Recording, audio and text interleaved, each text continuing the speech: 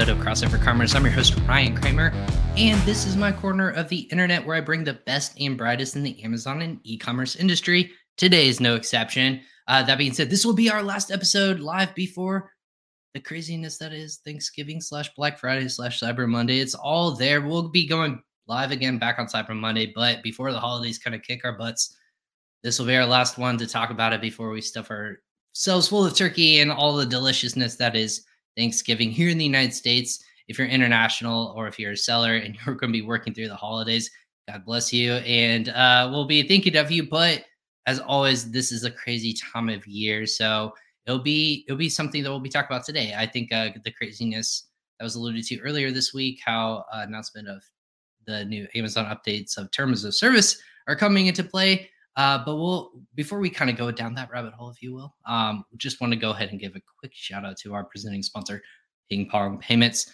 Ping Pong Payments, no, they are not a table tennis company. Again, we are not something that just helps you with your game backhand, forehand. This is a company that's going to help you save time, money, and effort. What does that mean? Well, if you're sending payments to your supplier manufacturer, you're going to be able to do that with ease with Ping Pong account. Go ahead and pay in localized currency. So you're not waiting around for those funds to be converted over or to hit a bank account longer or pay exorbitant fees with banks or localized banks or international wire transfers. You can do it safely, effectively, and efficiently with Ping Pong Payments. If you're an international seller or if you're just starting out on Amazon, you're going to want to look into Ping Pong Payments and sign up for free. It's free to use and always safe to use as well. You can go do that by going to usa.pingpongx.com/podcast. And that's where you can get all of our great content that we've had, all 185 episodes before this one. And if you're watching this one live, welcome on LinkedIn, Facebook, YouTube, and Twitter.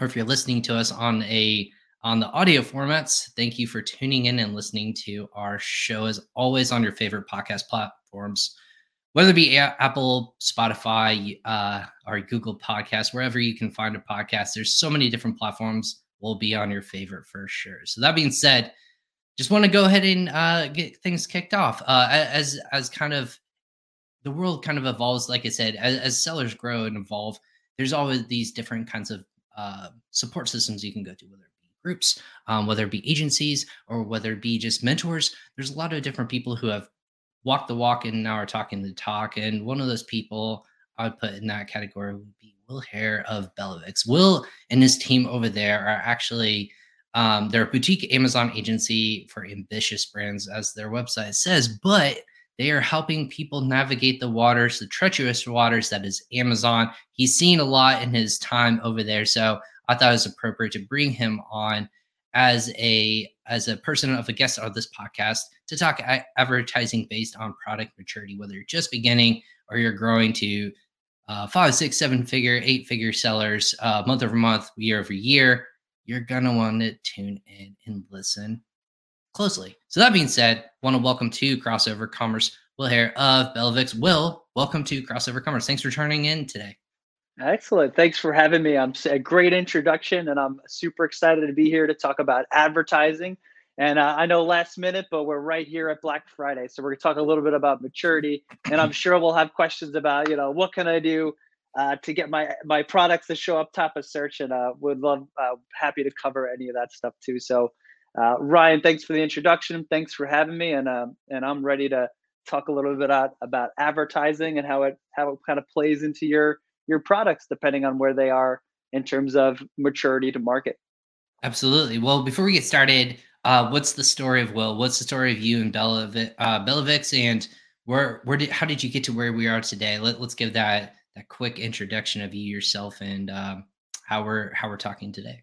Excellent. Sure. Yeah. So my background has always been working in agencies and e-commerce agencies, and then through over the last 10 years, got solely focused on marketplaces. Mainly around Amazon and Walmart. Always in the advertising realm. That's kind of where my strong suit is and what my background is. And then back in 2018, decided to leave the agency scene and kind of do our own thing and build out our own agency. What we saw as gaps in the market with how agencies were run, we can do that better. And some of the our processes and how we value our clients and the clients that we work with Comes down to the level of touch you receive when working with someone who works with us, the results, as well as the number of accounts that a particular manager works on. So we are in the true sense boutique in that we really align with our partners and strive to kind of bring them growth. And my background happens to play into that. So since we established in 2018, we're officially 15 strong in terms of team size, and we're managing about over 20 accounts, close to $2 million in revenue. Sorry, in Wow. ad spend per month.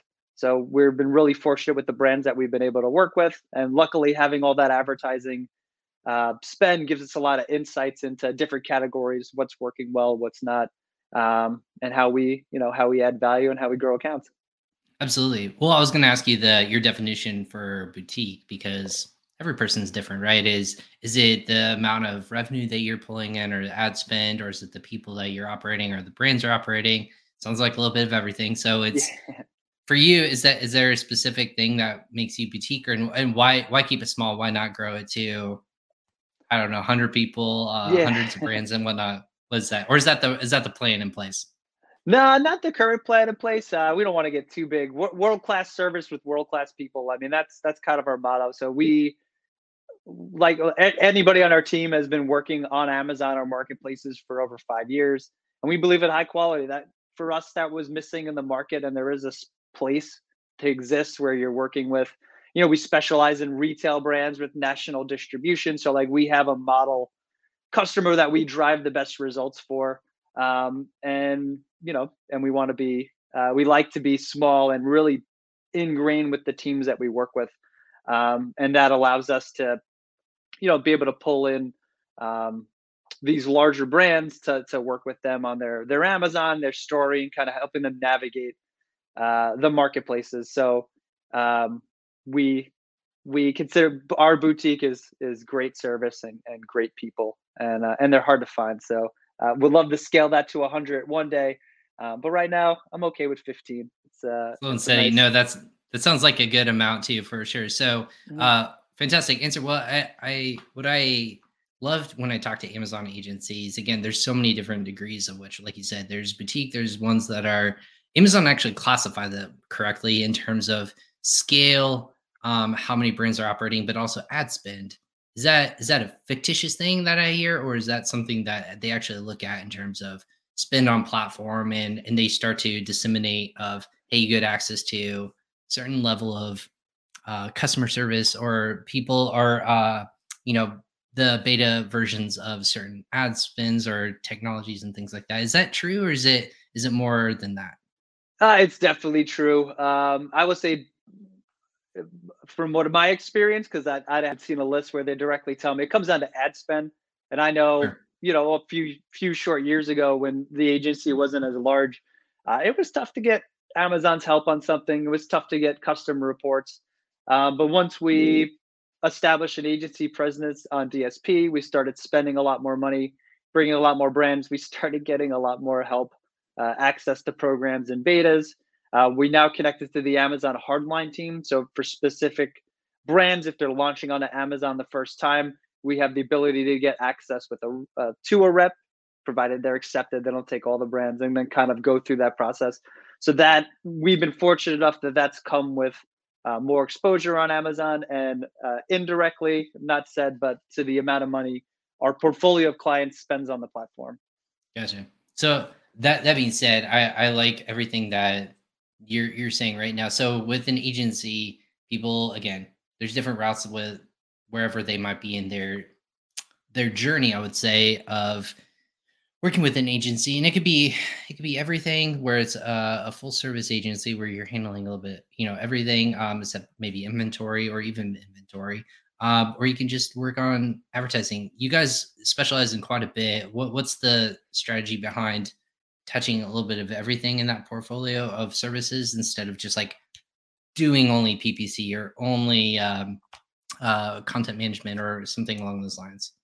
Yeah, well, we look at ourselves as a turnkey solution, part of the boutique, but also for consideration is like advertising is dependent on operations. So when a product's not available, when there's buy box issues, when we're not honoring MAP pricing, All of these are going to affect sales, and anybody who's working with private equity, venture capital, raising money, or even running it out of their garage, there's all these different nuances that need to be considered. And we've established ourselves as channel experts because it's all we do. We're in there all the time. And advertising is one piece. And we do have some advertising only clients, and that's great. Usually they have somebody, a marketing manager, who is managing the rest of that system. For us, where the value was is that nobody was able to do all of these and do all of these effectively to stay on brand, to be consistency in messaging, and to make sure that the online experience is consistent from your website through your different marketplaces or anywhere else an end user is going to go to buy your products. Um, so we found a lot of value in being able to control that. And it also helps us delivering the best results possible because we're not limited to only advertising. We will do your SEO. We will get you on Amazon Live. We will coordinate with Amazon influencers if that's part of the strategy. We could have you on display depending on like where your products are, how you fall. A lot of when customers come to us, it's always like the sales plateau. We don't understand why we're not able to get more sales. And a lot of it's because they're doing the same thing over and over again. And also, this Amazon is always changing its infrastructure, how it works. And it generally will roll something out and be like, in 30 days, heads are going to start flying. So you need to be ready to make those changes. An agency like us, because we handle every aspect of it, we're in the know. Generally, we catch these updates before we reach out to our clients. If necessary, we come up with a plan of action. So the reason why we do the full channel is because that allows us to deliver maximum impact and maximum value. And that's kind Right. of what we go for when we're, vetting out who we're going to work with and how we deliver our services. Yeah, you get that scope, and it's a little bit easier to say how A can tie to Z pretty quickly Yeah. in that regard. So that makes more sense. So with that being said, in your time with Belvix and building out these processes, when a client's coming to you nowadays, what's the difference now? A potential client coming to you and asking for help versus they were a year or two ago. What's that conversation like, and has it really changed how you thought it would, or what's that differentiating factor now that what they were focused on now, what now agency, or I should say, you as an agency, you're fielding all these calls and are like, I need help with X or Y. What's that transition been like over that time? Uh, yeah, I mean, mostly around. I say we do a lot less launches now because generally the clients who we can work with have some type of infrastructure and space.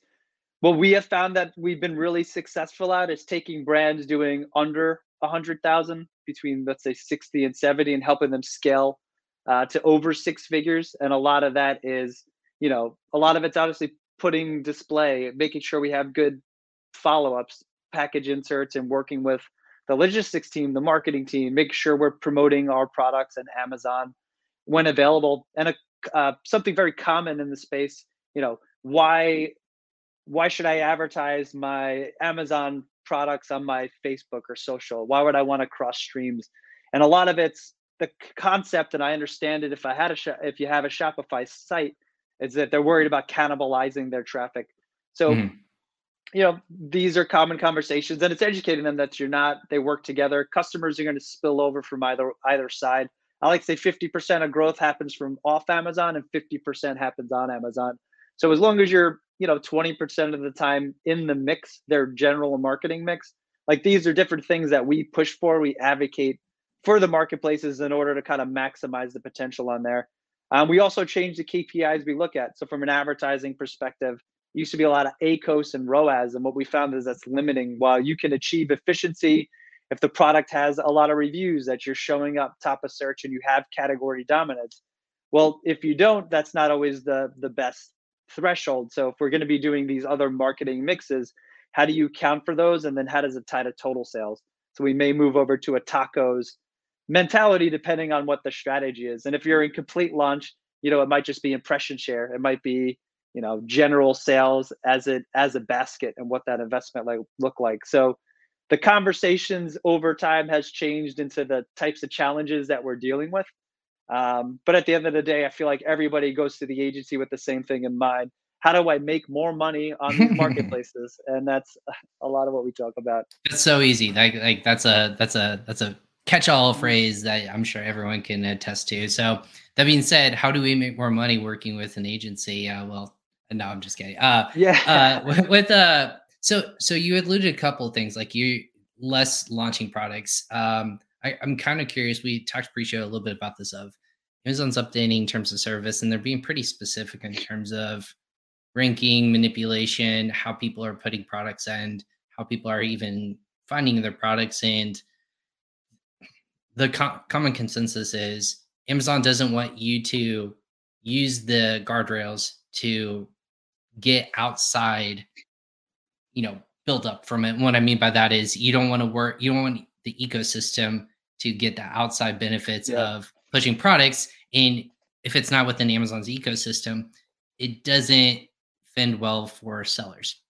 Basically, they're just saying keep it in house, send traffic to us, all fine. But if there's a secondary benefit that you're trying to get out of it, whether it be ranking manipulation or just sales history or whatever that looks like, it doesn't fit well.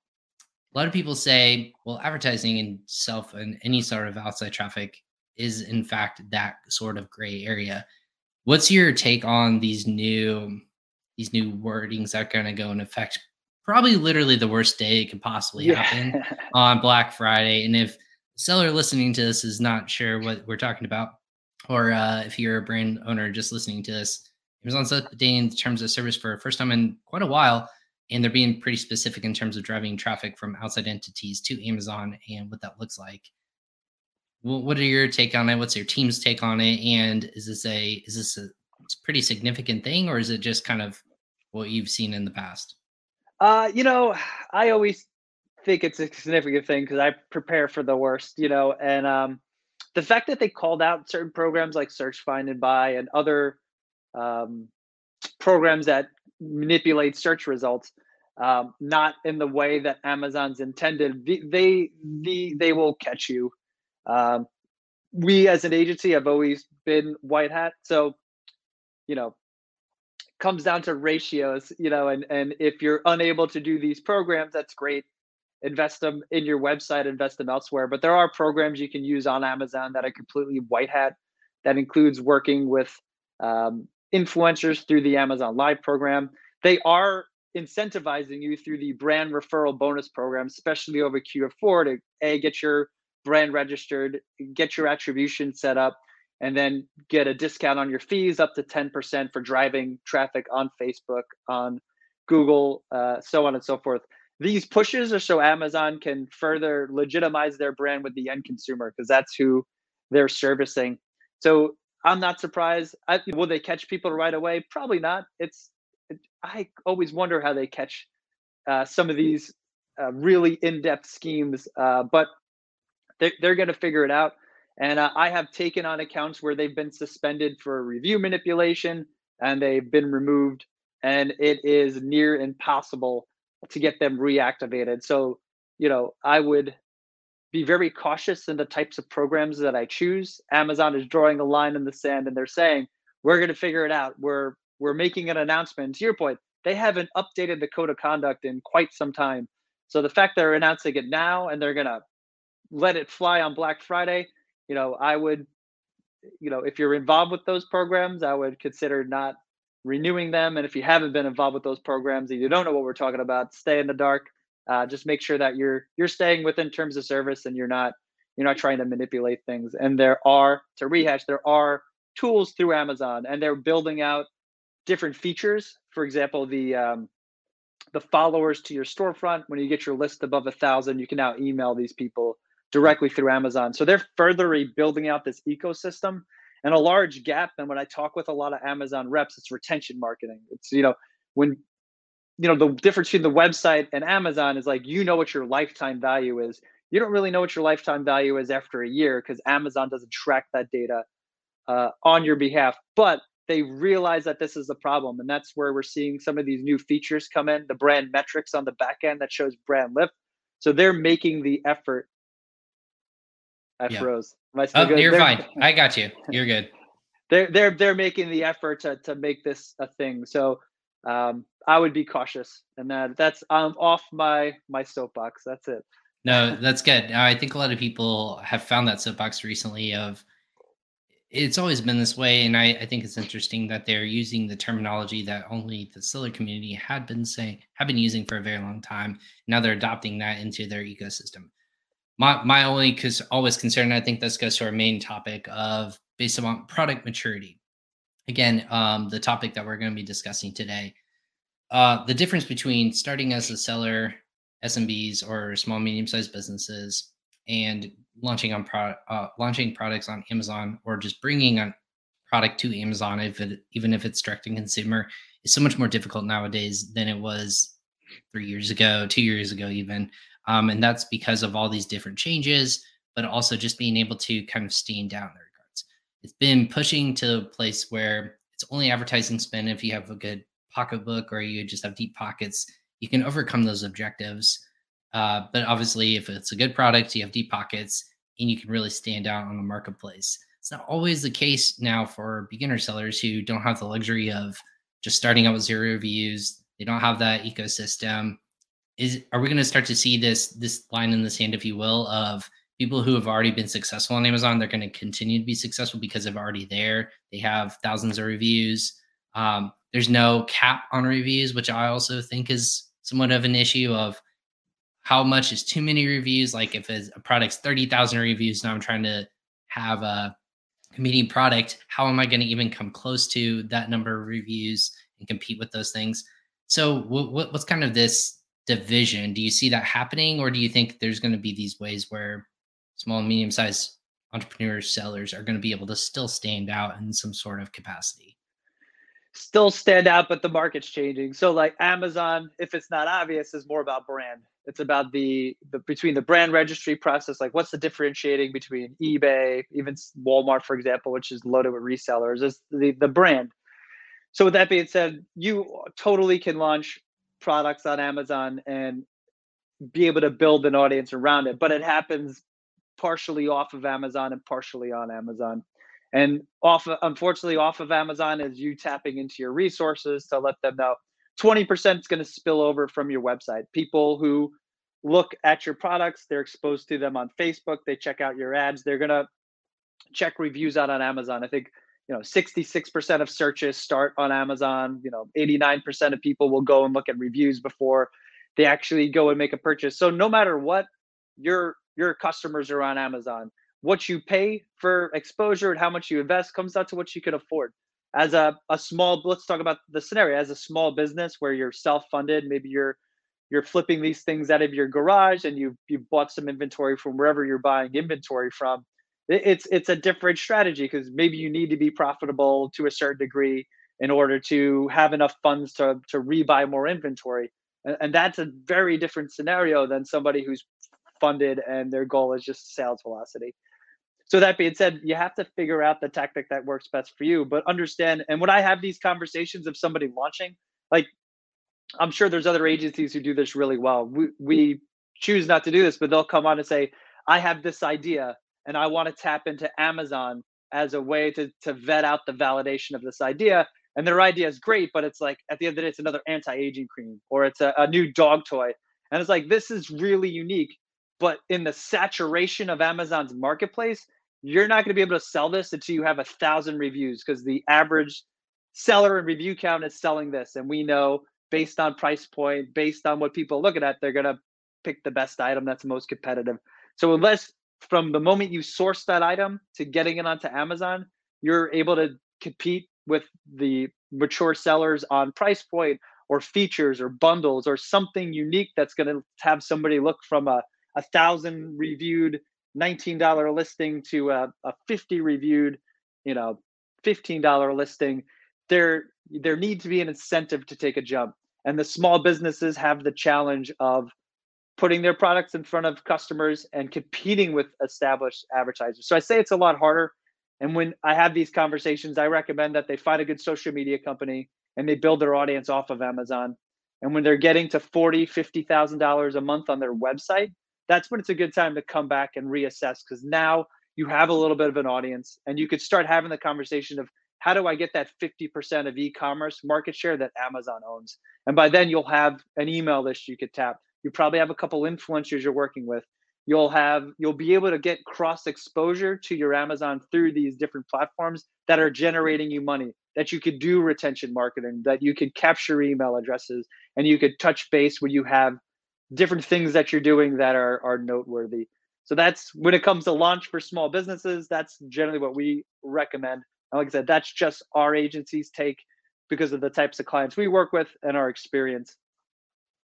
Do you do you ever suggest from the beginning that you're going to really focus on brand searching brand searches, or is it more just based upon the product search itself? Is that I say that in the maturity phase of if you've established a brand off of Amazon, people know you or aware of you. They're saying like, Will's dog treats or something like that. If Will's dog treats is something that resonates with people and they're like, I know it because they're organic, they're great for my dogs. We specialize in small, medium-sized dogs or something like that, where you've differentiated yourself in that regards. You start that off of Amazon, you bring it on. Is that where you start to direct people to is like, hey, find us on Amazon. By finding us, you mean searching for our brand. And that's going to bring Amazon more of a, hey, they're searching for not just dog treats, but Will's dog treats and Yeah. so on and so forth. Is that where we're seeing this evolution into the mature branding phase Nailed of it. building a business? Yeah. But we're not actually directing them to do that. Search manipulation, we want to do that anyway. Right. It'll happen Right. naturally. They'll just search Naturally. Yeah. Will's dog treats and it'll start picking up, in your search term report if you're advertising, even some of these third party tools that, they're able to pick it up. So yeah, but that's it. You want to build those. And when you're getting brand searches, then you can compete on product. And we don't limit ourselves to search in launches. So generally if we're doing a launch, um, let's talk about another brand now. So it's not a small business, it's a mid-sized business. They launch products pretty consistently. Um, we would be looking to leverage display advertising, retargeting people who have been exposed to the brand or repeat buyers of the brand, and kind of build a little pool like that. And then we'll be using search to kind of get in market shoppers, understanding that probably for the first 6 months, our target ROAS is going to be between 50 cents to 80 cents. So we're going to be operating a little bit of a loss, but the goal is to get total sales velocity. So, how do we just get sales? We know we're going to convert, 2 to 6% of those sales are going to leave reviews based on our post purchase email sequences or doing the request to review feature. So we have all these mechanisms in place. And then the strategy, of course, a one time purchase versus a repeat purchase, that'll change slightly. But with these products that are funded, it's known going in that the investment up front, is this. We would recommend enrolling into programs like The Vine. If you can apply and get into Launchpad, great. These are programs that will give you a heads up. But generally, at the end of this program, targeting, you want a listing that's going to come out with at least 50 reviews and still be, pricing isn't everything. If you have a better quality product because it has these features, you could be higher priced, but you're going to start needing to show some reviews if you have any chance of competing in the general market for general search terms, which is kind of that transition from phase one to phase two. Is how are we getting sales for product oriented, bottom of the funnel, super relevant long tailed keywords? There's an SEO strategy tied to that, but simply put it from an advertising standpoint, are we getting those good? Are we getting them efficiently? Not yet. How do we get it more efficient? And then how do we take it to phase two, where now we're able to compete? And part of that, part of the indirect results of getting sales velocity is getting those reviews, getting your seller count up to par. And that is the other side of the transition for a medium or larger size business.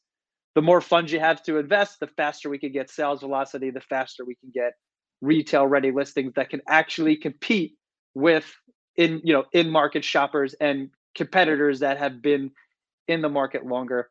These launches are a lot easier if it's a complementary product. You already sell hairbrushes, you do different styles of hairbrushes. That launch process on that product is going to be a lot shorter and a lot more profitable.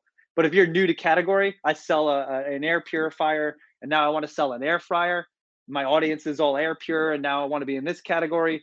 That's going to be a slower transition because you're not associated with that yet. So that's that 6 month, that 60 cents. That's probably what you'll see. But understanding that you're exposing yourself to a completely new market with established sellers. So those are the two different launch scenarios based on the business sizes, but different kind of aspects of how to think about funding, how to think about sales velocity, how to acquire, what fairly reviews from products and making sure you're following the proper sequences. And indirectly, what's your fulfillment method? Are you optimizing for search? Are you doing experiments? Are you testing your title, first images? Do you have A plus content? Like all of these pieces during phase one is kind of what's going to help get you to phase two. What's the common misstep that step one to step two is happening? Is it just lack of funds, or is it that they are not scaling appropriately? Like, what is that transition where a lot of people just get stuck? Like, what is that thing where a company like you can come in and like get them unstuck? Where are people getting hung up on the most The about wrong the wrong KPIs. So like I can't tell you how many launch accounts I come in and they're targeting like a 30% ACOS and only ACOS advertising cost of sale. And it's like how do you get a scale like that? You have two reviews on a product in a saturated market, like of you're just banking on brand, and your brand's not actually going to lift you to the next level. And that's what we find a lot of the brands that come on board with us are challenged with. And when they're launching these products, why aren't we getting the traction? Because they don't really have a full approach to this. They're just, they're looking at efficiency and they're not looking at longevity, what it takes over a longer period of time to hit your sales goals. Once you have this engine firing and you have a product that's taken off, it's going to be a lot easier to scale. It's going to be a lot easier to cover all the costs from when you launched. But generally, depending on the market, 8 to 18 months is, what you would be looking at for an effective launch with the right budgets to make sure you're hitting. But the biggest misconception is just looking at the wrong KPIs, very yeah. short-sighted. And unfortunately, to grow on Amazon, where brands have presence and products have clout, it costs money. But that's why I said you can kind of circumvent that. It might be a cheaper cost per acquisition off of Amazon, or tapping into your existing market and promoting your products that way. Absolutely. Just want to take a quick second to give a shout out to former or friend of the show, Tal. Uh, he's a good dude that will hear. So shout out from people watching on Facebook and all across social media. So if you have a question, if you want to give us a shout out or will a shout out, just let us know and we'll give you a quick hi as well. Well, you said something interesting, and I think it's not talked about it a lot.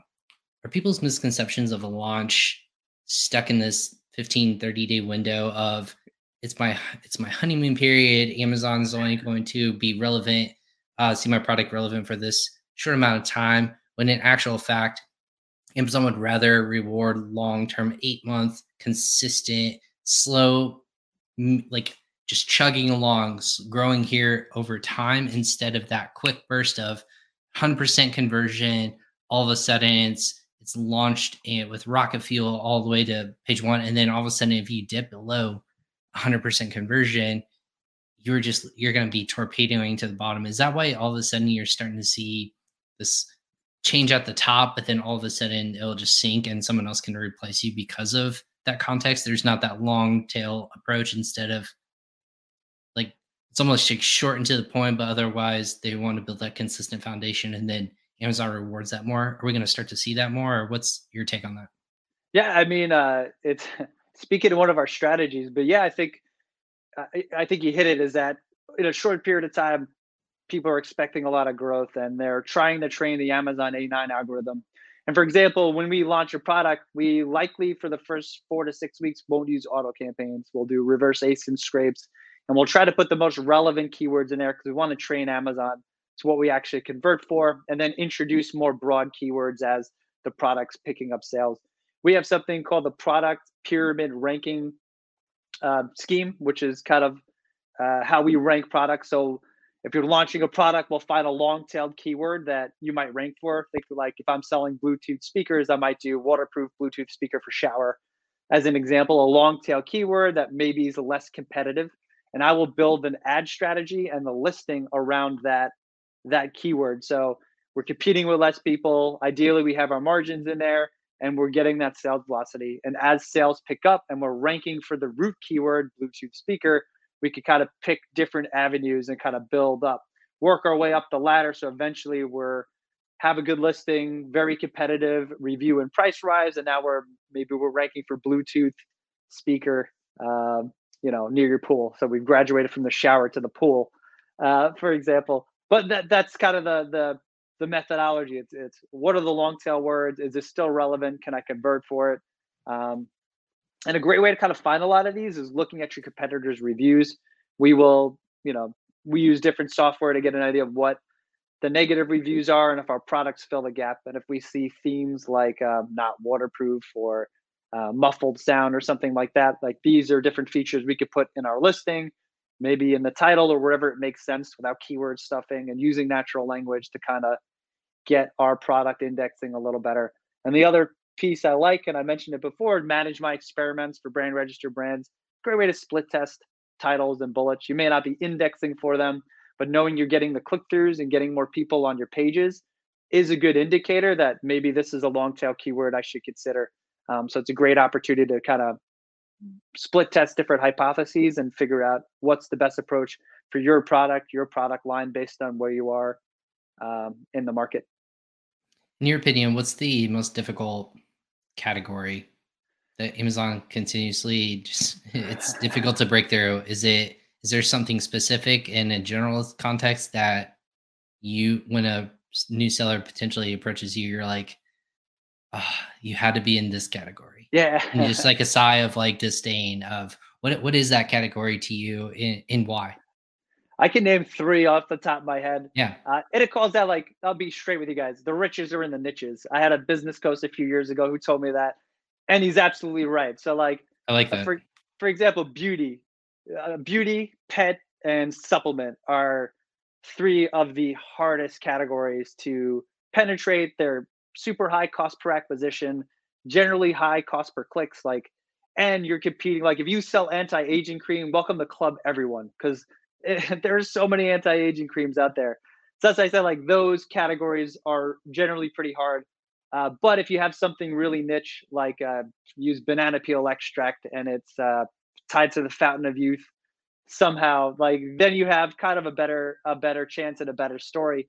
And in those, especially in those particular categories where it's it's not brand agnostic. Like if I'm buying a supplement or I'm buying some beauty product, I've probably been exposed to that beauty product through an influencer, through wherever I browse when I read magazine articles and everything else. So that's why it's important to have that the beauty brands who succeed are well building their brand off of Amazon. And Amazon tends to be a second thought. And when they hit a certain sales threshold, they realize that there's an opportunity. So that's what I said, in categories that are not brand agnostic, that people generally not discovering your brand on Amazon, you need to really consider what's your off Amazon strategy and how does that tie into, overall growth. So here's my question: if that's the case, why do people continuously launch in that space? Is there data that is completely wrong and pointing to it? There has to be a reason why the continuous launch in these areas, albeit probably not as much as there used to be. There's still people who come into market and think, I got it. It's something that's worth my investment. They know the cost up front. I think everyone in the space says these are all, I would agree with you, very difficult. I would say expensive, not difficult and expensive or interchangeable in this context, but people know this coming into it. Yet you still see the innovation, the creation of these types of products. So why is that the case? I think it's the niches, and I think there's a misconception why there's a lot of really large numbers out there. 50% of all e-commerce happens on Amazon. People fall in love with this idea. It's so large, and if they see my product, why wouldn't they convert? But I think what is failed to be realized is that their particular product might be competing with thousands upon thousands of sellers. So you might see something like this particular product opportunity has a $12 million a month average estimated monthly revenue. So you're like, Mhm. oh, can I tap in to get 5% of that? That would be Right. fantastic. But that Even is 1%. Yeah.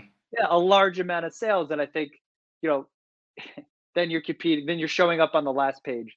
And then it comes down, do you have the investments to show up on the first page? And how long can you eat that to your listing can compete with some of these other products? So I guess just to tie it back to your comment, why do people do it? Um, it's a necessary evil. You should be on Amazon. You should be on all marketplaces. Should you have an agency and should you be dumping a bunch of money into it? Not necessarily. I think that's what it comes down to. Like, where is your biggest bang for your buck? Are you feeling like you've established a lot of growth on your website and that, generally Amazon can compete pretty head to head with website sales, but are your products there? Are they mature? Do you get a lot of reviews? Are people going on Amazon and searching for your product? So like these are the pieces, it's an omni-channel experience. It's an omni-channel world. So you're no longer gonna, it's very like if you're a brand agnostic product, hey, I'll use the garlic press like everyone. You know what? I'm gonna use a lemon squeezer. I'm not like Do it. everybody else. Let's start a Go with trend the now. lemon squeezer. So if you sell lemon squeezers, that's something that's brand agnostic. You could probably sell a lemon squeezer with little to no reviews and just compete strictly on price point or function. So my lemon squeezer, for example, also squeezes limes. It has a built-in little flap. I could put a lime in the top, or I could put a lemon in on the bottom. That's a differentiating property that not all the lemon squeezers have, which means you don't have to compete on reviews and you can likely acquire shoppers who are doing product searches like lemon squeezer. And like that's a big difference. And those days, those product niches exist. They'll always exist. There'll always be innovations in the market. And you'll be able to sell widgets or whatever else you want to make money. But for brands who are not as agnostic to the types of products that they could bring in, they need to establish a brand. They need to build an audience, and that costs money and takes time. You can build an audience on Amazon, but it's expensive because you're leveraging only advertising networks if you're staying within compliance of Amazon's terms of service. And I think that's the reality of the situation. And sellers who come in with no website sales and have maybe just done wholesale and they think that Amazon's going to be the platform that they can launch a product and just make money hand over fist. That's not the case unless you have the super widget or super niche product. So I want that to be clear. It's not, Right. not that you shouldn't be launching a product. You should. The shoppers are going to go everywhere to find it. It just doesn't mean that you should be dropping excessive amount of money into the marketplace when the longer term value and what is going to add value is maybe your website, maybe your social media, maybe wherever your customers are that you can turn them into ambassadors. Right. In the final 10 minutes or so that I have you, well, I'm curious. Talk about products being mature. Is a lot of these kind of hiccups and these barriers just the subject of a mature marketplace that's going through growing pains, and you're going to see in real time all these different holes that when you have millions of people who are poking at it from all sorts of directions, launching new products at scale and things like that, is it just the nature of finding a mature and settling and finding that foothold and then really making it so that the marketplace as envisioned long ago when it launched and opened up to third party sellers no more than 20 years ago. I'm giving myself a lot of time here. I would say 15 years ago. Is it just the nature of just the real time growing pains and at the scale, and then you'll start to see as this natural evolution, you'll get that road path a little bit easier to kind of go and move forward instead of the quote Wild West where you alluded to it, people throwing products up there and people are just like, yep, that's an easy way to find it. I can get it to me quick. It's not the case anymore. It's just a development of a mature marketplace as well. Yeah, I think you hit a lot of points, and I would agree. I think that's just as Amazon matures and puts more restrictions on. Was it last year or 2 years ago when they put out legislation saying Amazon and all marketplaces essentially are responsible for any outcomes from products purchased on the marketplace?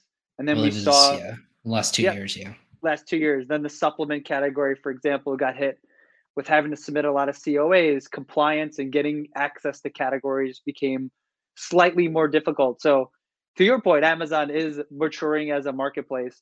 And what we find from Brands that are able to be successful on Amazon is they're building an audience off of Amazon. I'm beating a dead horse.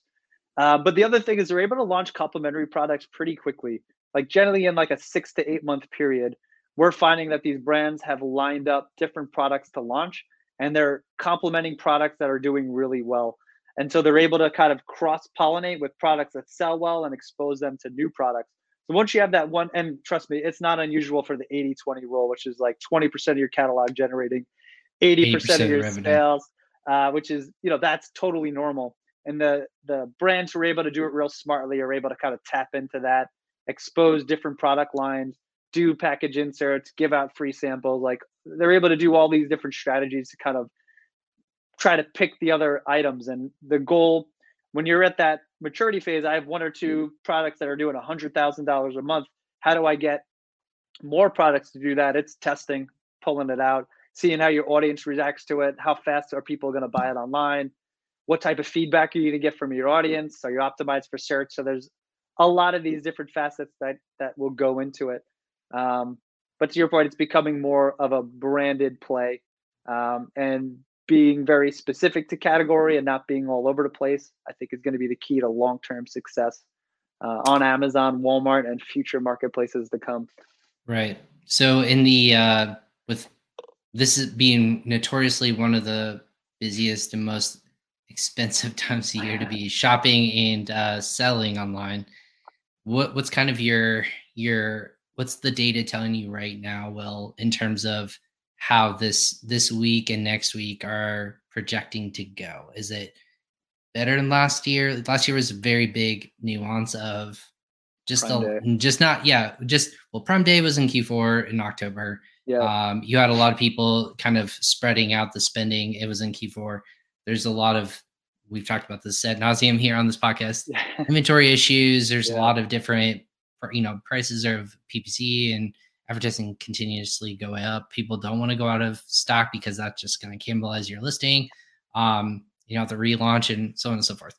What's the data telling you this year? Is it even more shopping online? Are people seeing that still that bigger bump even over last year? And even starting earlier. So I'd say, we had all our accounts set up for Black Friday before October 1st. And I would say by mid-October, we're starting to see a pickup. November, month to date, we're seeing consistent week over week change in spend. Cost per click is going up. So right now, what we're estimating is we're going to see about a 53% bump in demand on the platform. We're hoping that our conversion rates remain consistent, and that we'll be able to capture that additional traffic. Speaking like category agnostic, but that's kind of what we're estimating. And I expect at least 20 to 30% growth in cost over the T5 period in terms of your cost per click and your cost per acquisition. But understand, after that, you'll be coasting into December with hopefully better listings, better BSR, and better organic placement. So Is there yeah, a so that surprise? I was gonna say, is there a surprising metric that kind of stood out to you in the trends that are going that way? Is it are people just like looking a lot more? Is the conversions down? Is it higher than expected? What are your takeaways if you had to bundle it up in one or two key takeaways? Yeah, key takeaways is I would say conversion rates for us have been pretty consistent. So people are shopping. We are running promotions like for the brands we work with. Like we pretty much started Black Friday sales November 1st, and we're just cycling through them and leveraging some off Amazon strategies. Mhm. But I would say the biggest surprise is our cost per clicks are going up. I mean, it shouldn't be a surprise, but at the rate in which they're going up, we're expecting that to be somewhat different because what it points to is that there's a lot of competitors in the marketplace. And we're also seeing, if you look at the brand metrics feature, for those of you guys have had that information on the dashboard, what we're seeing is that um, for brands that we would say have category domination, which is above 40% category ownership, we're actually seeing that start to shift down. So we've had two specific brands that owned a specific category, and as November went around, they dropped from that 40 to 60% ownership down to that 20 to 40%. What's Hmm. really interesting to us, it's pointing that people are just throwing money into Amazon right now and hoping for the best results. So market saturation and very competitive. So we'll see how it shakes up. But I expect everybody to have a good holiday because It's still Black Friday and Cyber Monday. It's going to be better than it was last year. And I'm expecting a lot of happy brand owners going into the new year. That's good. I was gonna say 2022. What's that look like? What are you guys excited for? What's Bellavix looking into? Like, what are you excited about going into another exciting, I would say, in growth year? Heck yeah. Well, thank you for allowing me to talk about it. We're really excited Yeah, about Amazon Live. So that's a new service that we are rolling out. We have a large list of Amazon influencers we'll be working with. We're taking on brands now who want to be part of the Amazon Live experience. So for us, it's the QVC equivalent on Amazon. We have worked with brands who've been on Home Shopping Network and QVC, and generally they see a large pickup. We know that Amazon's investing in this. They're making it more part of the user journey. It's showing up on product detail pages when live is going on, and there's more influencers talking about it. So we feel like we're on the cutting edge as we kind of figure out how the system works and how to best leverage it cost effectively for the brands that we work with. absolutely. What if people want to get in touch with you? They like what you hear, they have questions, and they just want to kind of pick your brain. What are those best ways to either get in touch with you or get in touch with someone from your company? What are those ways to do that? Beautiful. Yeah, the website, of course, bellavix.com. You can just submit an inquiry. If not, my email, you can email me at hello@bellavix.com, or find me on LinkedIn. I'm pretty active on LinkedIn. I post almost every day. You can just shoot me a direct message with any questions. And I'm also part of a few LinkedIn groups, but that could get messy. So the website or my email is the best way to get a hold of me.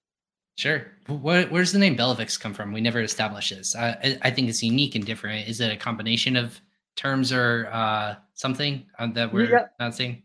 yeah, so my son's super jealous, but Bella is Italian for beautiful, and Victoria is my daughter's name, which I call Vix with an X. So we put it together. My son wasn't born yet, so sometime in the near future, I have to launch another company and call it Sebastian or some type of deviation off that. But it's named after my firstborn, and when we started the business, she was new to my life, and she inspired me to start this business. So That's she'll that's forever have a beautiful. part. Well, I love that. And well, that's a beautiful thing. And I would say like you can use lots of things with Sebastian Bash, anything of that. I mean, it sounds like abrasive, but something No, if I it's a like tool, Bash. yeah, He's a 2-year-old, the terrible twos. He bashes everything. So there you go. I'll send you the royalty check when it gets off the ground. Please do. Yeah, we'll have to talk about that. No, well, it's been fantastic chatting with you today. I know you're busy, especially this time of year. Hopefully, you guys find some time to rest and relax and kind of enjoy the holidays. But obviously, it's a busy time for brand owners, but also Amazon agencies like yourself. So, congratulations on success. I'm excited to kind of watch you guys grow, and we'll catch you on the road if you guys are doing events and stuff like that next year.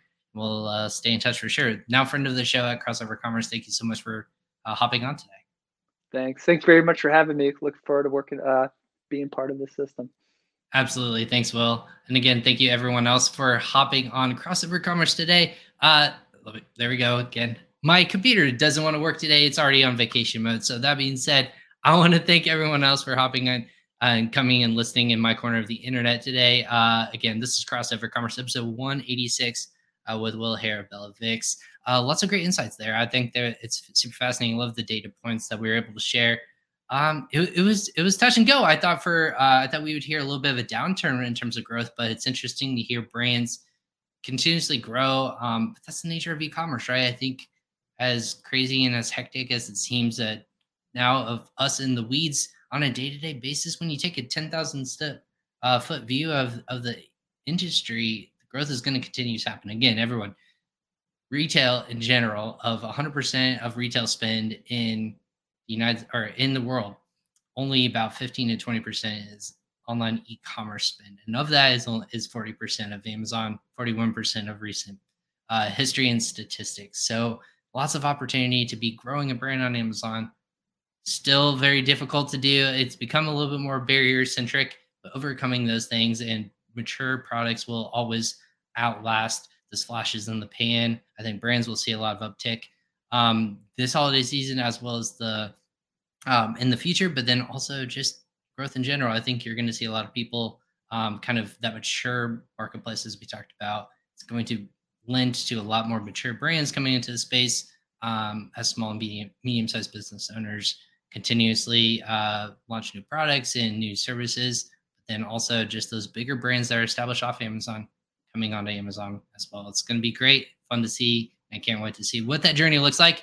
That being said, this is episode 186 of Crossover Commerce. You guys have a great holiday weekend if you're celebrating, if you're working, which a lot of you are in the Amazon world. Stay sane. Good luck. And we hope to see you on the other side with all this. Good luck. And we'll catch you guys on another episode next week. Take care.